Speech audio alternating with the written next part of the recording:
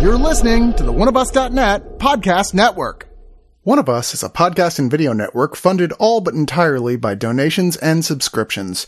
We do accept pitches for audio-based or banner ads, but on a case-by-case basis. If you're interested in that, contact us at oneofusnet@gmail.com. With the amount of audio and video content we generate, it is expensive and extremely time-consuming to keep things running. Please go to the webpage oneofus.net and sign up for a subscription at $2, $5, $10, or $25 and get a ton of bonus content. One of Us needs and appreciates all your support.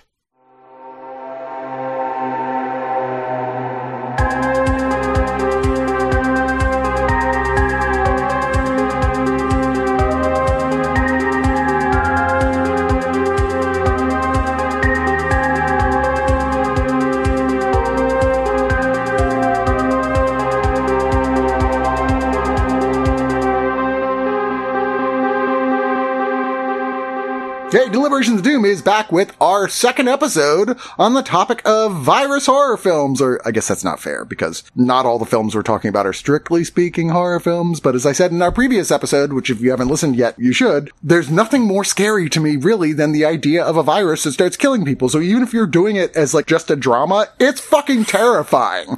I think it counts under the oeuvre of Deliberations of Doom. I think it's important to see as many of these as possible just to see how everyone's handling it, you know, and see if we can get a plan and a better idea for the different prongs now that are going out. The important part is the idea of massively contagious infection more than anything else, whether or not the mechanism is strictly viral. Indeed. I mean, and what is viral and what is a viral infection, we will be looking at different interpretations of what that means in today's episode. In the last one, we looked at Mask of the Red Death, the Roger Corman, Vincent Price film.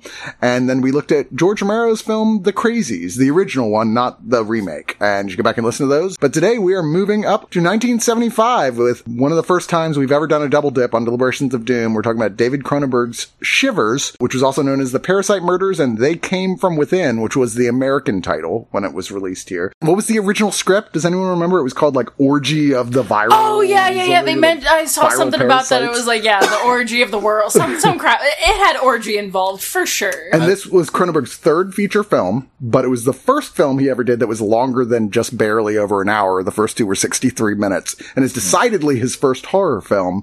But before we get into that, let's introduce everybody. I am Chris, your host, and joining me is... I'm Drew. I'm a co-host, I assume? You are a co-host. Right, that is true. Yes. And... Alan, also a co-host. And... I am Madeline, and I am here to say pretty things, I suppose. You're also a co-host. Excellent. What do you consider pretty things during a virus horror episode? Oh, I don't know. I mean, I assume that if you say anything in the right tone of voice, it will go over well. We'll just all sing a rousing chorus of some of my favorite things. Demons and monsters and pigmen and cryptids. Some of my favorite things! I don't know about where pigmen came from. I guess that's a thing. It totally is a thing, but that's like for another episode. Probably counts as a cryptid. Anyway, so we are talking about Shivers. Like I said, directed by the great David Cronenberg. Before we got started, I was saying I'm hard-pressed to say whether Cronenberg or Carpenter is my favorite horror director. I think both of them had such a solid, incredible, unassailable run of horror films that they're all great. There are filmmakers who have made one or two films that are right up there, like Wes Craven or George Romero, but like nobody's ever had as solid an entire, like, just continual run like these two guys do. And this was the start of Cronenberg's getting into horror with a film that was so shocking to the Canadian government, who paid for the thing, that they weren't sure what to do with it. And there was a lot of confusion because it was one of the first Canadian funded films to actually make a real money. Was it like the most successful film up to that time, or close to it? It was the most successful Canadian film, and most certainly the most profitable one that was paid for specifically by the Canadian government. But yeah, the Parliament, they were mad about it, but also like, well, we actually got our money back literally the week after the film was released, and that never ever happens. Dang, yeah. And it brought a lot of attention to the Canadian film community as well. Not all of it positive. A negative review of the film called it the most repulsive film the critic had ever seen, amongst other really terrible shit. Good! Which not only had Cronenberg had trouble, there's a break between this and his next film because he had a lot of trouble getting funding for the next project, but he got kicked out of his apartment because the landlord had seen this and quoted a morality clause. He just didn't want Cronenberg releasing little shivers in that apartment complex. I'm sorry, was my horror movie exactly what it was supposed to be? I apologize.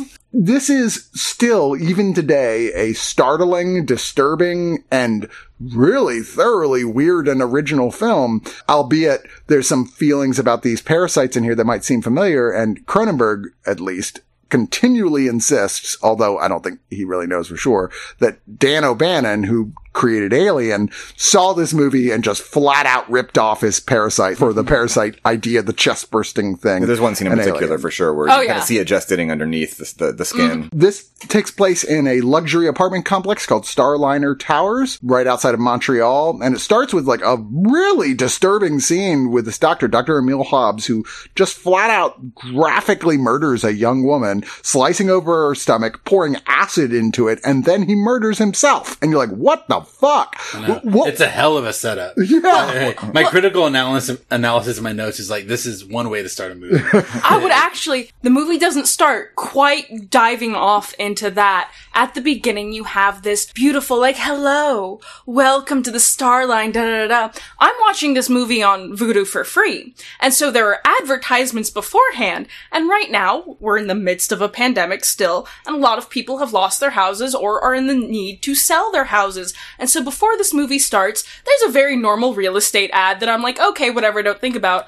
I watch this part of the movie and it's like, it's exclusive. We're 12 miles away from the city. And it's like, the city's not even there, but you can get to it. And so I see this same ad that I don't think anything about beforehand. And then, the first commercial break comes and I'm like, oh, this is overly comforting. You're talking in the same terms and you're trying to convince me. And it made everything absolutely even that much more horrifying. That little bit of, this is comfortable and normal, except it's not. And we've certainly seen this same idea explored in other things with the whole, like, look, it's the Titanic. Look, it's the best thing. It's so good. Look how comfortable it'll be. And then it's not going to be at all. We find this guy, Nick, who finds their bodies, leaves without calling the police. Another person there finds the bodies, Roger St. Luke, who does call the police. They find out that this doctor had been working with the doctor who killed this woman and then killed himself on a project to, quote, create a parasite that can take over the function of a human organ, which wouldn't that by definition not be a parasite and be a symbiote? There is a line between parasite and symbiote, and a symbiote typically means, at least as far as like strictly biological scientific terms, is that there is benefit to both. Right. But a parasite, I believe by definition, takes more than it should. So you're absolutely correct. Yeah. And I know this because I've had multiple ex-girlfriends who referred to me in that term. I have. They all love me, every last one of them. Not true. Anyway, so Nick, the guy we saw first discover the body, he's kind of feeling sick. He goes home and he graphically vomits up one of these said parasites that immediately goes and attacks somebody in a very like alien style. It heads straight for the face and the mouth. It wants to get into the mouth. This is a series of people sort of starting to encounter these things and get infected, but it becomes clear that they're not turning into zombies. They're not dying from the virus. The virus makes them into sex maniacs, basically, who will even kill your ass if they have to get the thing in you, because its biggest drive outside of fucking you is to vomit up a parasite into somebody else's mouth and get them infected reproduce the parasites. as well. If you're in close contact with somebody else, I can reproduce, and we can all reproduce together to have the orgy of the world. It's described as a combination of aphrodisiac and venereal disease that will hopefully turn the world into one beautiful mindless orgy. Yes, that is in my notes. I want that on my tombstone. I started thinking that maybe Cronenberg, like so many movies that he saw later, was like, wait, didn't I already make that? I mean, like The Hidden, or Society. Play with similar ideas, most certainly. There are a couple of shots in which there's a doctor on the phone, and behind him there is a filing cabinet that actually it has like a bumper sticker on it, and it says something about children, ... like the most like vicious and prolonged of venereal diseases. And I was like, hey, yes. The doctor, basically, his idea was that modern humans had gotten over-intellectual with, we kind of proved that you had a wrong point by today's standards. Like, I don't think that's actually true. And they've gotten away from their primal impulses, which in the 70s was weirdly a reoccurring theme in a lot of things. Like, we need to return to our primal selves to become who humans were meant to be, which is... Woodstock. And we follow a couple characters here as you're kind of wondering who's infected, who's not infected. Like who's regular horny and who's... Yeah, who's regular horny? Who's had sex with this one girl lately? Apparently more people than we thought initially. Meanwhile, Nick is just going around trying to fuck and infect as many people as he can. And he's not a bad-looking guy, so that doesn't work well for humanity's future. But works well for the parasite. But it does work very well for the parasite. If you're on the parasite side, then you're like, go Nick, go Nick, go Nick, Team Nick. There's people trying to figure out, like, slowly discovering what is going on, realizing this is going to be a real problem, and then it eventually escalating into the point that this is a full-on, like, similar to zombies in the sense that these people are, like, coming at you in masses to try and infect you, but just not necessarily in the exact same zombie way. And after they infect you, you'll get laid. So it's not really the worst thing in the world, I guess, at least on See paper. That? Overall, I really did love this movie, but there's this part towards the end, and up to this point, everybody who's been infected is pretty much, like, coherent and still a person. They're just like, I really, really want to do the dirty with you. I'm so horny. And then there's this bit right at the end with the pool, and he's found 2 of the infected women in the pool, one of which he had been spending a long period of time with up to this point. But then there's this drove of people, and it is all very classic zombie, slow-walking, staggery. But then at the very end of the film, you see everybody driving away. We're going out to spread and infect the horny out into the rest of the world. And so that was the only point in the movie for me in which there was, like, kind of this is entirely different. What is this disconnect? Because up to this point, everybody's a normal human who's just super duper horny and willing to take what they want. And then we have this just very Dawn of the Dead zombie scene. And that was my only issue with pretty much the whole movie. It does feel like a studio note or something, or like an add-on, which didn't happen. It didn't cohere. But I love they got kind of all the horniness out of them in the pool, and then they could like calmly drive away. I was just impressed with how like well they still knew how to drive, and that was still not an issue. I liked the coupling off that we see at the end of the movie, because you've seen these people interacting, and then like just the different groups of people in different cars is like, you guys clearly got it on. Those final shots are such a homage, to not a Living Dead too. I mean, you see just the way they're moving, everything. They're just off to start swinger clubs. And Which, in fact, this ends like The Crazies does, where they're like, the news reports are showing there's sexual attacks happening in Montreal, the nearby city. Most people are like, where? What club? Where? Ooh, what? That's disgusting. Where? I mean, yeah, and we should note that, like, these parasites are making people horny, but it's not like, it's a rape parasite. Oh, yes. It's like horny, It's a yes, but they're out there just parasite. like, they will kill you to bang you. Oh, yeah. Sort of type of situation. Yeah, no, they are physically aggressive and violent. You know, they will, like, if you're trying to stop them from giving you the parasite, they will murder you if that's what it comes down to. No, have some parasite. Yeah, it's seriously. There are some slight inconsistencies, but I don't even know if I would call it that with some of the behavior of the different infected.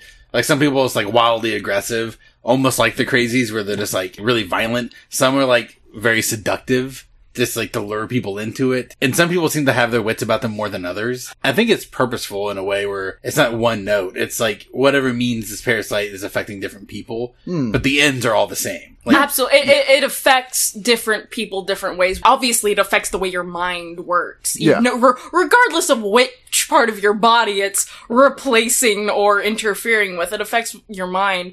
And so the difference between being seductive versus lay the fuck down or I'm going to claw your eyes out. Like, some people are missionary style. Some people are chips, dips, chains, and whips, and other people just read Twilight fan fiction to each other. Oh, let's replace vampires with butt plugs now. we were saying before that this is adapted from a novel. J.G. Ballard, who wrote Crash, which David Cronenberg later did an adaptation of, which is one of his later really good films, but it is Very deeply perverse. disturbing and perverse. But that's everything Ballard wrote. He also wrote a book called High Rise, which came out, I believe, right around the same time as this. And a lot of people have compared this to High Rise. But Cronenberg has kind of vacillated back and forth the degree to which he felt like he was going for the same thing on that, which is interesting because High Rise is decidedly a attack on classism. And there's aspects of that here. There's definitely a lot of hedonism in High Rise. But it's floor to floor. Yeah. There's a different, I don't know. I think it came out the same year, I believe, the book and this movie. So Cronenberg, maybe he was just reading it at the time and maybe some of it melted into his it also project. could be like that classic parallel thoughts things, like these like luxury apartment buildings and stuff like that of that nature. It's like, it's a similar, I'm sure, like, you know, they open with that advertisement for a reason. It's something that's probably new in the world these type of condominiums of like high class, like different levels. So it makes sense that it would creep into like different art. There was also a porn film that came out called High Rise in 1973, and I would not know that unless it was filmed in New York City. And You're just a big John Holmes fan. right. Well, I did see Disco Dolls in 3D, but I had to leave about halfway through. I mean, whoever watches more than 10 or 15 minutes of a porn It's true. film? Yeah. My girlfriend at the time, now wife, thought it would be a hot date to go and see a re-release that was happening on 35 millimeter. And She seems like a cool lady. yeah, I was like, that sounds like a great idea for a date. And she thought it would really excite us. And she hadn't obviously seen any 70s porn before. Where it's really just a lot of hair. Yeah. Yeah, but the previews were more interesting, but it was a really great night. And they actually had the composer of the film was there to do a Q&A. So this is back when you could actually get an orchestral score for A porn film. and you should check it out. It's like a disco song. It's fantastic. Well, those were like theatrical releases. Pre-video. I think like in basically. pre-Jaws, when like the blockbuster started, like a lot of times like top 15, 20 movies were X-rated movies Well, what was that it? like earned a shit ton at the box I office. mean, Yeah, it had a budget for Behind the Green Door, Deep Throat, films like that were playing to like sold out houses Yeah, night on after 42nd night. Street, yeah. You should watch the show that's set in New York City during the Deuce, Poner, The Deuce, Yeah. which is a great exploration of that period of time and how porn started, how it exploded, how they were spending lots of money on it, how the mob got involved, and how it all kind of died away in the way that it was like these people were celebrities. Humans are horny? because What? of the because of video coming out. There's no real reason to put theatrical releases, and a bunch of people were like didn't fancy themselves actual directors. They just wanted to make money. Started churning out movie after movie that were just collections of scenes. So the best porn films from the set. No, I wonder if different show. anybody was turned on by Shivers. Oh, I'm sure. There are exciting things. I was gonna say there are not bits of it that are terrible at all. There are moments where I was like, oh. It is titillating. There's no question, and Titillating. it's supposed to be both titillating and then by equal turns disturbing. But Cronenberg was interesting. Like first off, like I said, he vacillated in thoughts on this because he was asked to before Ben Wheatley directed High Rise, the adaptation just 5-6 years ago, something like that. He was asked to do it and said that, didn't I already make this film, in reference to Shivers, although I think he was mainly joking because so many people had drawn the connection. But this is a great quote about Cronenberg on this, where you go, every virus film ever, you're like, yeah, viruses are bad, you don't want this. But Cronenberg didn't necessarily feel that way about Shivers. He said, I don't think natural selection, as Darwin understood it, is really at work anymore as far as human evolution is concerned. I think something more along the lines of nuclear disaster is perhaps a natural part of our evolution. It may be a strange philosophy, I'm not sure. But my instinct seems to suggest that we were meant to tamper with everything and have done, and that this will reflect back on us and change us. And like Cronenberg's films, quite a few of them deal with the intersection of new technology with humanity and the evolution of humanity. Usually, Literally like technological things interacting with biological things. yeah, usually in a very horrifying results, but not necessarily science paranoia either. Yeah. Like a lot of them are just like, maybe you should have like done more testing first. I mean, it is interesting, especially with so many of the political things that are going on in the world as far as reproductive things are concerned. But we do see in like the last 40 years, especially in the United States, where we have a lot of medical help, which is obviously a very good thing, but where we also have like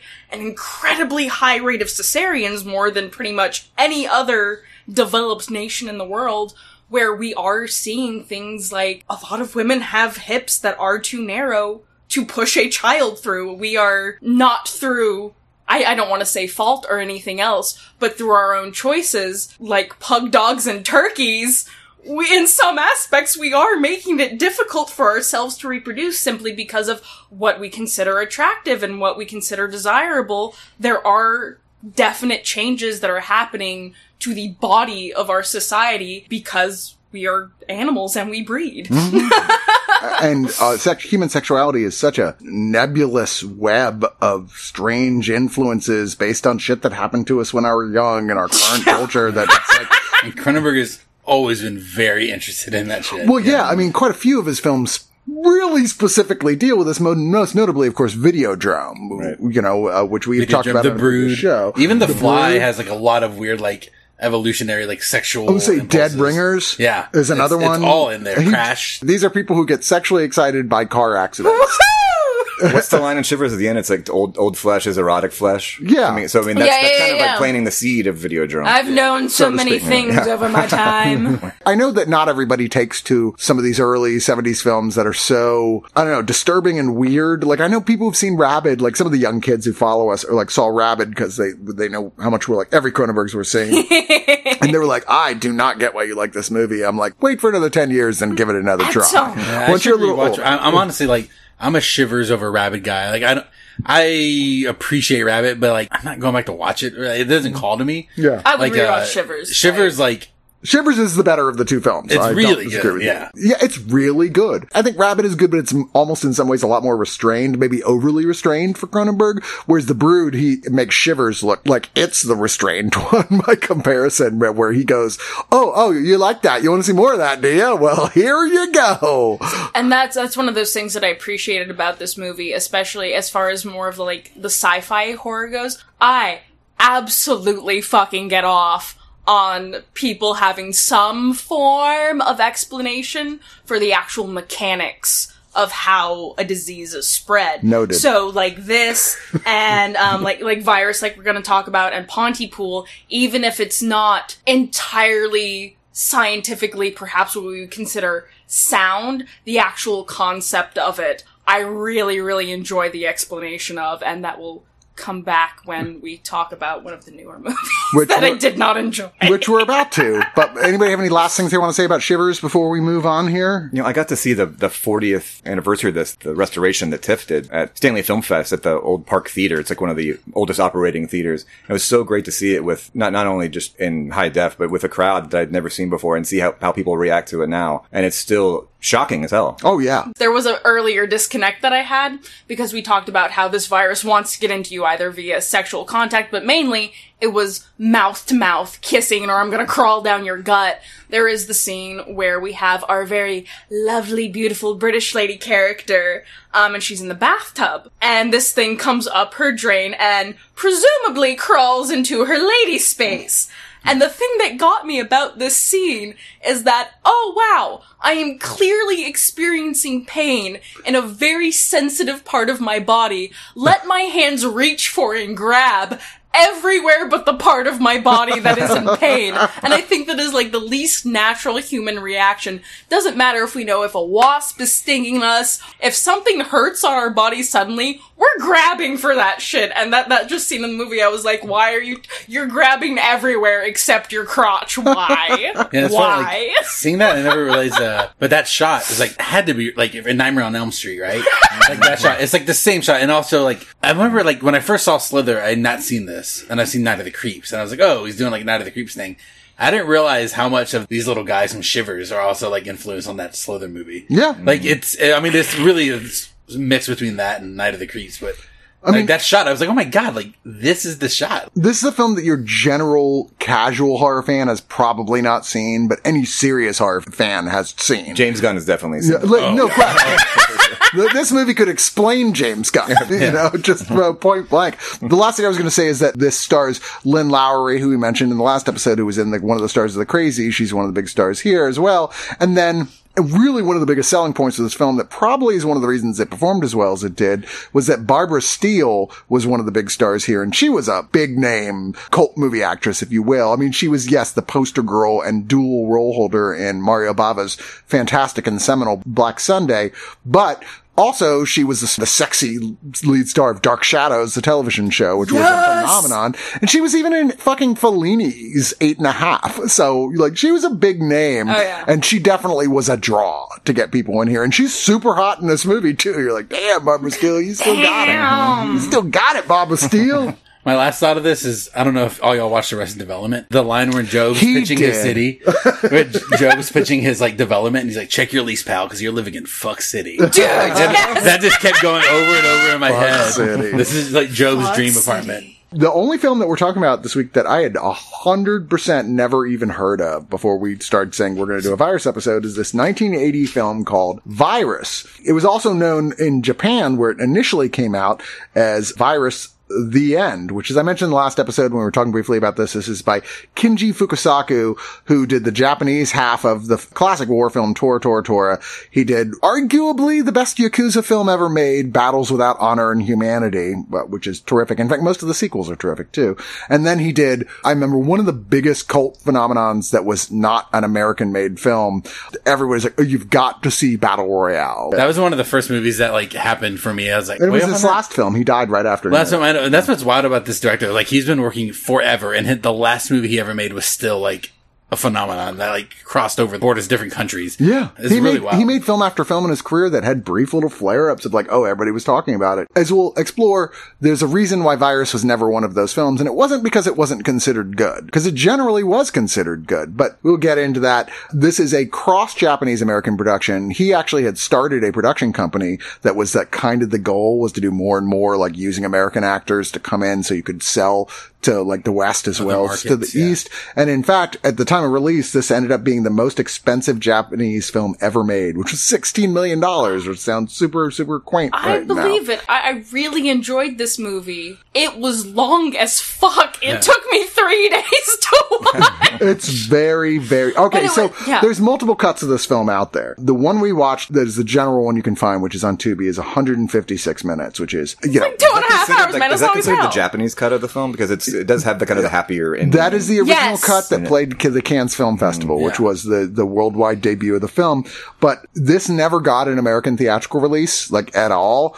Even internationally, they tried, and nobody went to go see it, didn't make any money. So the U.S., it just didn't get a release. It was sold directly to pay television and then immediately onto home video, where it was cut for pay TV to 108 minutes, and then it was cut even further down to, I believe, 99 minutes. And the version on Tubi has, like, not translated subtitles at points. That was honestly one of my favorite parts, because I had on subtitles. I have this fun thing called an auditory processing disorder, which sometimes means that you can say something to me, and I can repeat those sounds back to you, and they still don't make words in my brain. Oh, I see why you like Pontypool so much. But I'm very excited to talk about Pontypool, but this one I found very, very interesting, and I had a deep appreciation for, because I had those sections where I could not understand any of the words, but I absolutely understood what was happening in the scene, even without being able to understand a language. Oh, we have a pregnant lady. Oh, hey, this is happening. This is happening.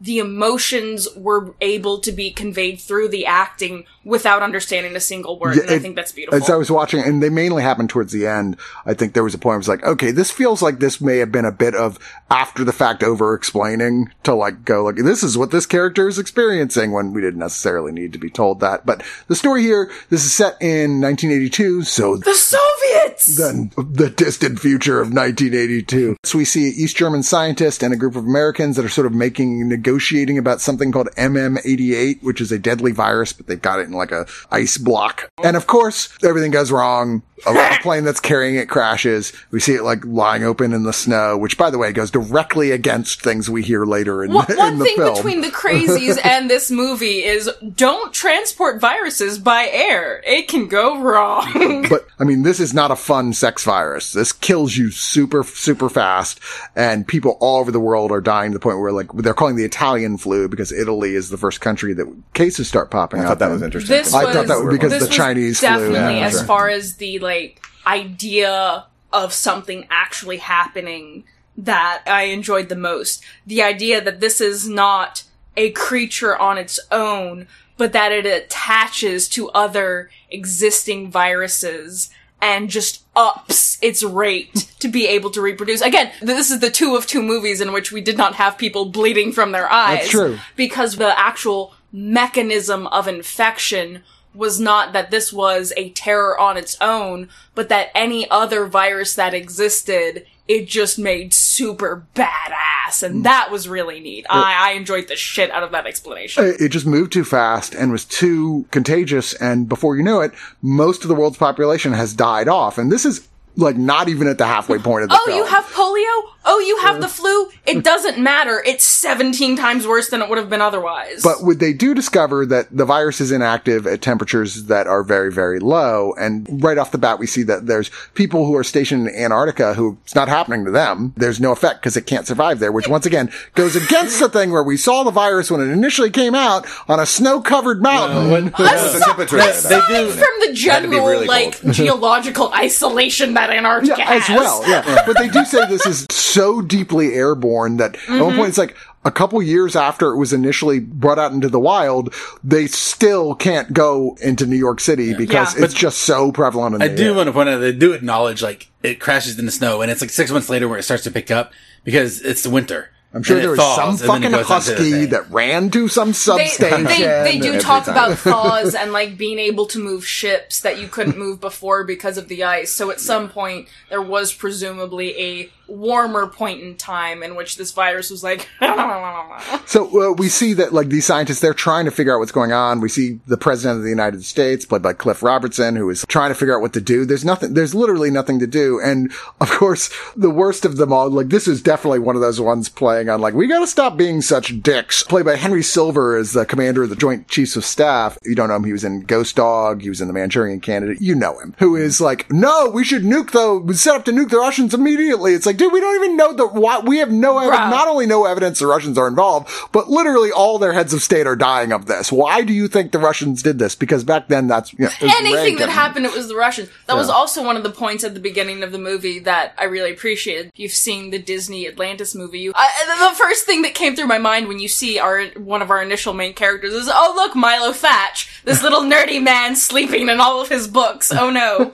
But there's this moment, they've seen kind of the devastation. This is years later from what ended up happening. You may never have the chance to see this kind of scenery again, and it's all of these nuked out bodies. Which is cool. But there's this moment where one of the crewmates says some really racist fucking bullshit, and they're immediately like, no, we do not have room for this in this time, in this place. You need to sit your ass down. And it spends a lot of time as both in Washington and then at the various stations as people are like, they can't let go, even at this time where most of the world's population is dying off and they don't even know how the human race is going to go on, still holding on to these petty hatreds based on like imaginary lines on a map.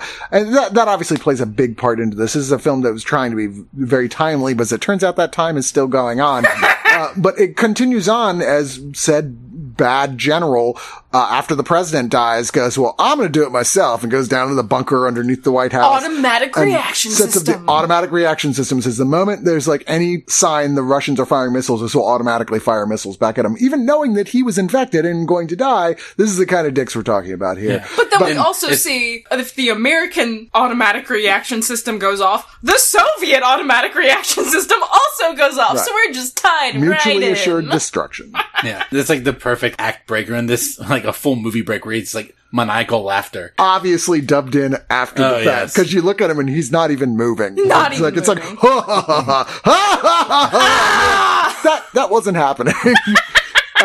But so it ends up with the guys who are in Antarctica who team up with a surviving submarine that's still out there going, hey, we got to send some people in here to go and try and shut down the system before this earthquake system, which conveniently for the purpose of the plot is about to go off, and the system will go, oh, we think that was a nuclear strike, and we'll set off the nukes. Yeah. So this is the plot of this movie, which is very, very, very unrelentingly dark. Does in fact explore questions I did not expect them to. Yes. They're like, these are all Antarctic stations. Guess what? There weren't a lot of women there.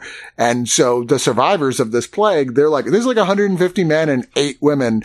We're going to have to rethink all of our cultural norms when it comes to childbirth and sex and relationships. There's a point where there's a meeting of the council, and this is the council, some of the few who have survived, who are in positions of authority. We've had a little bit of this council scene, and then they cut to this scene of a woman, and they're like, hey, this woman has been raped. What are we gonna do about it? And it goes immediately from, we have to think about the survival of the human race and these instincts, the will to reproduce. Then after they've talked about this and like, yes, she was raped, but also we have more things to consider than we did before. And they immediately turn to the one woman on the council who is also a scientist, and they're like, what do you think, doll? Like, please be on the right side. We've just gone from this conversation of she's been raped, but like it's the instinct to breed, to immediately, well, one woman will have to accommodate more than one man if we can overcome our will with reason. Being raped versus the will to be bedded by whoever the fuck, because who drew the lottery. Race. Yeah, and it's a very deep concept, because they're like, oh, well, human instincts, but then they were like, can you override your instincts, maybe? It's a weird, it's a weird, complicated thing that it ultimately, you could make a whole movie just about and it's that as a concept. And it's really awkward and, wrong-minded in this movie, but it's bold that they're even trying to have that conversation in this, 1980 disaster movie, that they address it. It's sort of admirable that they, even broach the subject, even though it does fall down to the line of, well, the guy who raped someone should clearly be, exiled. And it's not just oh, your instinct to breed made you rape someone. Control yourselves. But then, the deeper conversation of, multiple men have to have, these women have to have babies by different men to thin the gene pool as much as we can. That idea is... That's sticky. Horror. It's weird. That's fucking horror, man. It's really considering when this came out and how tricky of a conversation that would be in any circumstance, I actually thought they handled it relatively well. They did. For its era. For its era. I was this is not anywhere near as squicky as I was afraid it was about to get. Yeah. No, it was wholeheartedly serious and well thought out. Because and I was this is... They approach it completely scientifically. It's we understand 100% how you must be feeling right now. Of course, you are the world's most valuable natural resource. That was I have that in my notes, a natural resource, and the woman who has been raped breaking down and being how can we live like this? Because now that is what I am. Mm-hmm. I am a natural resource. Right. But that coming to that confrontation of everything that you've ever felt about sexuality and culture and relationships, and all that is just gone. Just gone. And it doesn't matter whether or not you still feel that way. And they never go to, well, if you don't say yes, we'll force you. They never even address that. No, this is the situation. They basically go, we want you to understand this to the point where you go, we get it, and obviously this is what we have to do, even if nobody is happy about it. I think it's interesting that the point that they played on was that you'll have to accommodate multiple men, and not... You're going to be a baby-making machine. Yeah. Now, what was the porn version of this like? Unfortunately, I haven't seen that yet. But it definitely has Handmaiden's feel to it for sure. But the part of that conversation that affected me, or at least that scene, is when they go over the shot of all the women actually sitting there, realizing what they're saying. And they're very young women too, and they're going, "Oh, this is going to be our reality now for a little while." I like that they were kind of cutting like that. I'm pretty sure that scene did not make it into the TV edit. I don't know. I don't assume I'm sure when USA was buying it to run. It was Rats now. That was also one thing that I really appreciated about this. It's the mid-70s, and there are not a lot of people of color in anything, anywhere. And so you have this one African-American lady who comes in and she hands him a report and says one line. But then once you get to the next cut of the scene, she is the one defending the woman who has been raped and is like, hey, what the hell are we gonna do with this? What is wrong with you people? And can I point out a very, very young, all but unrecognizable Edward James Olmos as one of the cast members in this. The cast is Sonny Chiba's in this thing. Yeah, Sonny Chiba, George Kennedy. Right, so Sonny Chiba, George Kennedy, Robert Vaughn, Chuck Connors, Olivia Hussey, who was the lead in Black Christmas. Mind you, as well as the first version of Romeo and Juliet I ever saw that had lots of sex and nudity in it. So it was kind of one of those hey, I think I just grew a pubic hair. Several chest once you get through the entire movie, at least with this ending, seeing Olivia Hussey at the end greet you, and say you've made it this far. Here's a new world. You're back. At least it's Olivia Hussey actually that's the one that's greeting you. Well, and the star really of this film is this Japanese actor Masao Kusakari. He had a brief but prolific film career, but apparently in the 70s and 80s, he was so fucking good looking that there would be international magazine articles about him going, is this the best looking man in the world? Oh yeah. And you look at him in here and you're like, he might have been. He is a really good looking dude. My roommate came in and while I was watching this movie and he was like, that is a classically handsome man. And I was like, not only is he a classically handsome man, he is a classically handsome Japanese scientist. And that's, like, really hard to pull off. And, like, he aced that shit. Can introduce him to Mom, yeah. For real, though. The backstory stuff kind of feels a little crowbarred in here. We don't even need it necessarily, but like it just expands the running time, but it serves one purpose, which is to give us a person we can pay attention to back on the mainland, which is that said Masao Kusakari had a girlfriend who, as far as he knew, may or may not be pregnant. She was in fact pregnant. When we're not looking at the president and his advisors, the only other person we're really looking at on the mainland is her and her experience in Japan. And it helps to serve, like, with the cast this large, to focus in on, okay, like, this is our main character. Mm-hmm. This section of this movie, like, I feel like he's not in it for like 45 minutes at one point. But he still isn't, because there's so many characters, and it's one of those, like, true epics. The movie's really broke it up into, like, 3 different types of movies. And there's like that section towards the end where it kind of turns into like one of those like Earthquake or Towering Inferno, like natural disaster movies that were like huge then. I really enjoy the scale of it. It is maybe a full hour too long for what it is, but I appreciate 2.5 hours, my dude. I appreciate more than that. I appreciate the epicness of it. Yeah, I mean, overall, I quite like this. There are points I'm like, you could have lost a lot of this, but it's not boring either. It's just a long movie. Oh, you know, I said earlier, I watched this over the course of 3 days.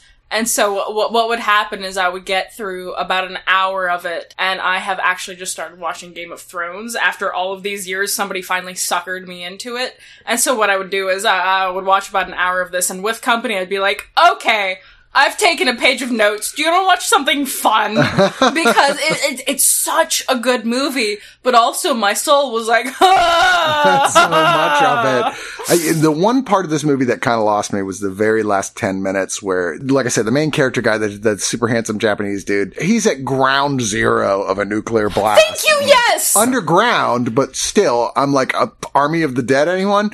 And, and just somehow survives and walks across the entire world. To down to South America. Machu Picchu. There's a bit where they use Machu Picchu footage. Yeah, he's at one point in Machu Picchu, and then he's in Antarctica. You're like, what the fuck is that? Just some stock footage of Machu Picchu. Just put right in there. That whole last sequence where he's reunited with the girl that I guess they were going to be in love on some level, which in this future is like a weird sort of love. The last 20 minutes is irrelevant. Goofy. Like there's like swelling strings and as they run towards each other across a beach, and I'm like, I know! This is right before everyone's like going, we're not going to make it, are we? You're like, no, you're not. You're not going to make it. Humanity is doomed. It's a weird add-on. As much as I did not find it appropriate to the end of the movie to have that sort of happy ending, there is, however, an anime series called Dr. Stone, in which there's this weird things that happens, but over the course of several millennia, everybody gets turned to stone, and then eventually people wake up. It's like, you're preserved, basically, in the stone. But at the end of that movie, there's, you know, the little village of people who have survived and the coming back. That was the vibe that I got from it. Was you might want to get oh, look, end of the world, let's it. Continue life as this little group of humans, and I really enjoyed that. Interesting about that happy ending of this, I believe that's the Japanese ending, right? The one we saw is the Japanese. Yeah, and I looked it up, and the American ending, as after the blast happens, there's this shot of Antarctica, and then the credits roll. That's a lot darker. Which is, like, usually the American ending, they soften things, and it's interesting that the American ending is like, nah, bomb goes off, everyone's doomed. Nah! Which is a better ending, but it's a pretty bleak movie, so I could see the need for, like... There was stuff like this in the 80s come out. Do you remember The Day After was a miniseries on was a huge American hit, so TV? maybe that's why they kind of... Huge hit that was like, yeah, we don't make it. And then Threads, which was the British equivalent of it, was saying like, yeah, it's not, this isn't going to work. But all of these things are like saying, if we don't stop fucking around with Russia, then we're all going to die. Cold War! Generation X likes to go, you know why we're like more resistant to terrible things happening? Because we all grew up being told we're all going to die. You're all going to die. He dies, she dies, so everybody dies. Prepare yourself, because anytime now, Russian nukes are coming and we're all going to die. Did you know that if you crouch under your school desk with your hands over your head, it might protect you? You might get splinters. All right, we're going to move on to our last film of this particular show, Pontypool. Yes! Which I know that you guys were anxious to talk about. This is directed by very prolific but cult director Bruce McDonald. I know. I've seen a handful of his films. After watching this, I thought for sure it was directed by like first or second time filmmaker, like a lot of ideas. And I looked him up. I was like, oh, nope, he's been making shit since the late 80s. Well, he's probably even better known for his 1996 film Hardcore Logo than he is for this one. I mean, horror nerds certainly know Pontypool. When it hit festivals, it was a sensation because people were like, what the fuck is this thing? And it was written by this author, Tony Burgess, and it was actually based on the middle book of a trilogy he wrote of films. This book called Pontypool Changes Everything. Incidentally, there's a spin-off movie of this movie that exists that I have seen. In fact, I own it, and I will talk about that in a while. This film, which stars the great and deeply underappreciated Stephen McHattie, is in the small town of Pontypool, Ontario, which is actually a real place. It is. But one of the reasons it was chosen is because Typo is in the middle of it, which apparently is a big deal in the books. There's a sequel to this film that is being written and has been being written for years, and it's unclear if it'll be made, but apparently focuses on the written word rather than the spoken word. It is, in fact, a virus film. Stephen McHattie is a shock jock in this small town and appears new to this particular station, newish. And he's very new. Yeah, and he's kind of trying to impress the young new hire girl who seems to like him, but meanwhile really annoying the fuck out of the station manager, who is played by his real life wife. Incidentally, that character's named Sydney, played by Lisa Hull. Set assistant Laurel Ann, played by Georgina Riley, who is known for a lot of different TV shows like Murdoch Mysteries, and then This Movie is Broken, which I guess was sort of a music movie about broken social scene. Okay, yeah, because I know that the last time I spoke with Bruce McDonald not too long ago, and for the movie Dreamland, and he was saying that they're trying to get a musical made. Oh my god! Yeah. Of Dreamland? Yeah, well, no. Then also he's a huge fan of Broken Social Scene, so they're still working together. Yeah, because it's like Canada. It's not a documentary, but it's film around Broken Social Scene, and they're in it, but it's a narrative.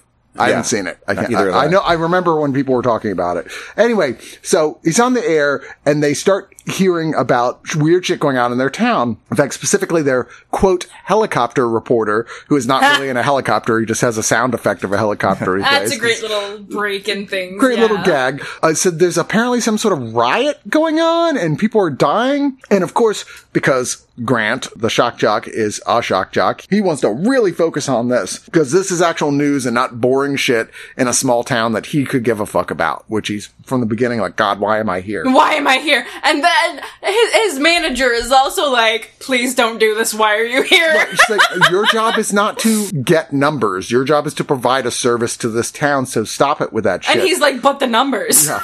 But things get serious real quick as it starts taking off, and the BBC contact them going, you guys broke the story. What is happening? And she starts to realize that some shit is really going on. We actually hear back from the helicopter reporter saying the rioters are trying to eat each other or sometimes themselves. Apparently, some of the audio in this sequence was like sequenced from other famous horror films that they put in as kind of like a little Easter egg. The virus goes back to William S. Burroughs' idea of language is a virus. Yes. That language itself is an infection that you get and spreads. If you never read William S. Burroughs' ideas about that, they're actually kind of fascinating, like sort of recontextualization of how we think about language. And it's never clear, where did this come from? Is this an attack by some advanced civilization from outer space? I mean, we just don't ever know.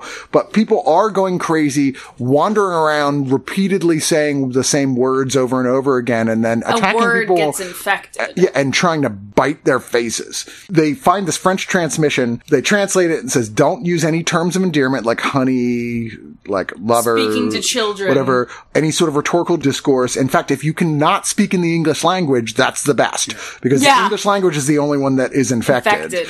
It follows these characters who try and figure out, well, what do we do? How do you fight this? Like, should we not talk to each other? Parlez-vous français, hein? Being fluent in French, this movie was very exciting for me. Like, I absolutely adored this, and like, this was one of those ones I also watched with company, and so being able to sit there and be like, whisper, whisper, whisper, this is what they just said, let me translate this for you. I was like, yes! It's interesting that it goes from kind of a remote bottle movie zombie film, which, by the way, there's also a BBC version of this film that came out at the same same time as this as a radio play, because you could totally do this whole film as a radio play, obviously, and they in fact did. Yeah. As you watch it go from what seems to be like a War of the Worlds type thing, where it's like, oh, we're reporting on events as we hear them, to these characters taking the information they have, which is bizarre, not like any zombie movie you've ever seen, and trying to negotiate these high levels of cerebral thought around language. It gets really complex on some levels. Like, this is not really good. This is not a dumb movie. No. But see, well, this is where I might differ from you a little bit. I think this movie's first act is pretty much perfect. Like, I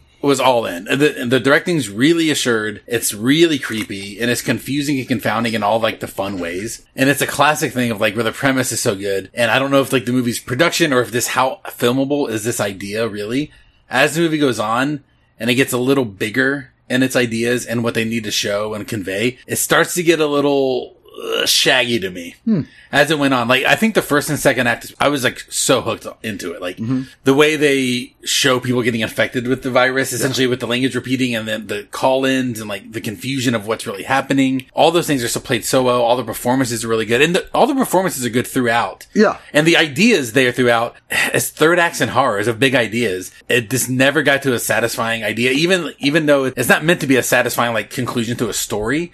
But its unsatisfying conclusion wasn't satisfying. So upon rewatching it, I thought to myself, in the third act, this movie turns from Night of the Living Dead into Cloud Atlas. You're dealing with these super crazy concepts. You're running through them really, really fast. And the plot is moving at a breakneck speed in terms of people exploring all these ideas. From naught to 60. And there's, indeed, it's kind of a zombie film in the sense that when we see these people, like the assistant is the one that gets infected. Yes. And it's so really creepy. Graphic and brutal as she's like bites her own lip off. And that's some of the most affecting scenes when she's first going in. Yeah. And then you hear the crowd chanting. That shit is so good. Is not what happens when you are infected and you transmit it to somebody else, but what happens to your body when the virus is not successful in infecting somebody else. Some of the conversations around this film with the director I found absolutely fascinating, where he said they're not zombies, he called them conversationalists, which is interesting. And he says, the first stage is you might begin to repeat a word. Something gets stuck, and usually it's words of endearment. The second stage is your language becomes scrambled and you can't express yourself properly. The third stage is that you become so distraught at your condition that the only way out of the situation you feel as an infected person is to try and chew your way through the mouth of another person, which is such a bizarre series of ideas that led them to how can we turn language as a virus as an idea into a basically zombie movie. As far as we know currently, right? This is not a valid point of fear or concern, but valid point. There is. Valid point. I'm a big Doctor Who. Valid point. Valid point. God damn it, Chris! Valid point. There's valid an point is flaccid joint. of Doctor Who at one point. I believe it's called the Midnight Planet. There's this planet that's totally racked by radiation from the sun, but it's full of these beautiful crystals, and absolutely nothing can live outside of these domes that we have created that are protected from this radiation. But obviously it's a Doctor Who episode and there are tours of this planet. Yeah, that was the one with the actress who was supposed to play the Bionic Woman. Yes. I forget her name. That's exactly the episode. And so you have this mimic creature, and there's no distinct explanation of how this thing transmits or how this creature goes from one person to another, but it's that whole mimicking thing of I will repeat, but also it's entirely tied into the language. And as far as concepts of horror go, even though it is not necessarily wholly entire scientifically sound, it's very interesting and fun to play. And you're right, the concept is where it's at, right, in this movie. What does everyone think of the Doctor's performance? The actor playing the Doctor when he comes in. He's obviously playing the narrative device. Let me climb out the window, climb in the window, climb out the window. Yeah, Harant Alianak. He's coming in to like kind of explain more into what's happening. When he comes in though, I feel like he is operating on a different wavelength than the rest of the actors in the movie are. It's the first thing that like, I was like, what is this now? A lot of stuff before that I was like, what is this? Why is this? But it was all deepening my curiosity. And this one, it was just like, what is this? it's not really meshing with the rest And of the the doctor feels more like a plot device too, I think, sometimes. Yeah. It's, he's coming in, at this point in the script, there needs to be a new character that comes in. But yeah, he does seem to be on another wavelength. He's also the introduction to the idea in the film, though, that maybe there's a way around this. Yeah. Like maybe there's a idea, a way of thinking, because this is all about a way of thinking is the virus. Maybe there's a way of thinking that beats this. He's the first person to introduce that. His performance, he seems like so nonchalant about what's happening, or there's something about it that does he knows too much. It does not mesh with and the that might have been intentional. The whole it maybe story, have, yeah. I did not expect him to come into the play of things, because part of the beginning of this movie, when things start to go wrong, this is the doctor where all of the rage and all of the riots started around his office. So part of his character is like, oh yes, I've seen 57 cases of this today. There was definitely, I don't want to say so much a disconnect, but definitely a shift in things as to where I did not expect this man to show up. I expected this man to be dead, but also he had an entirely different take on things. There were certain points in this movie in which we developed a new realization or discovered something where I was like, I love y'all, but y'all aren't smart enough for that. I wasn't smart enough for it at points. I was like, wait, what? I think that's where I started to fall off, is like the leaps of like logic that they take, Yes. which are the right answers. Like, you're a radio host, you're a doctor who's not really conveying information. That's why it reminded me of like Cloud Atlas, where it was like, here's this barrage of like pseudoscience within the context of the story that everybody comes to so fast because we got to get it out because we're telling this story that's based on crazy cerebral ideas, but nobody actually thinks that way. It's where I fell off the movie The Train, because like through the first 2 acts, everyone's confused. It is confusing. It's scary. It's well directed. It's well acted. And then when they start to like gain this knowledge of like, even though it's like a piece of what may be going on, it's for the movie function and not like what a character would get to. Yeah. And Absolutely. it's like, it took me out of it, and blatant. I was kind of bummed by it, because like, it's like, fuck, this thing is rolling. Like, I am all in. I was like, I can't believe I've never seen this before. I love this fucking movie. And then by the end, it dipped off, and it was like a bummer for me for that reason. I mean, it's too high concept for its own good. Yeah, it's a vehicle for not Stephen even McHattie. the concept in itself was too high, but the way that our characters came about making sense of everything, and these realizations that, based on everything that we've seen up to this point with this character, it just doesn't flow. Yeah. It's like they come to the realization because it's in the script, and not because they would have gotten to the realization. Like, from what we've seen so far, even in that third act where like, I think the script is kind of failing it, the directing and the performances are still very good. Yeah, this is so well worth excellent. seeing, even if the third act kind of loses you, because you've never seen anything really like this on multiple levels. For sure. It is a standalone film. Now, we've got to wrap up because we're out of time, but I will say, as I said when we started this, I really want to talk about the weirdest fucking thing in this movie. Happens after the credits are over, so you have to stay to the very end of the credits. And there's this total non sequitur black and white coda that shows the 2 stars of this film in some sort of film noir thing. It was so funny. Like, what does We're that gonna have take to do over the with world. What does it have to do with anything? Well, here's the secret: it doesn't. Yeah. It was actually just I got this other script for a movie called Dreamland that I want these guys to star in, which didn't get made until years after this. But it was like his like, hey, I got this script. I'd like people to go ask, what is that? And he's like, I'm glad you asked. I'm glad you asked, child. Said movie has come out, which did star Stephen McHattie, and is fucking bizarre. I don't know if I'd go so far as to call it good, but I enjoyed watching You got Henry it. Rollins in it. You got Juliette Lewis. Yeah. You've got a vampire. I enjoyed watching it because I'm it's so interested. strange. And then Stephen McHattie plays twins, and one of them is basically Chet Baker. It's funny, I just instinctively knew, it was like, this is him and his friends who made this movie doing something fun. I knew immediately it had no connection to the story I just watched. I could just feel it. This is a little squad, and they're like making cool shit. Like, I like it. Well, we will be back next week with another episode where we're going to finish out our virus series with a look at the 2009 film Carriers, which I had never seen before. In fact, I didn't even know about it until I started doing research on virus films. I'm like, wait, Chris Pine is the star? Yes!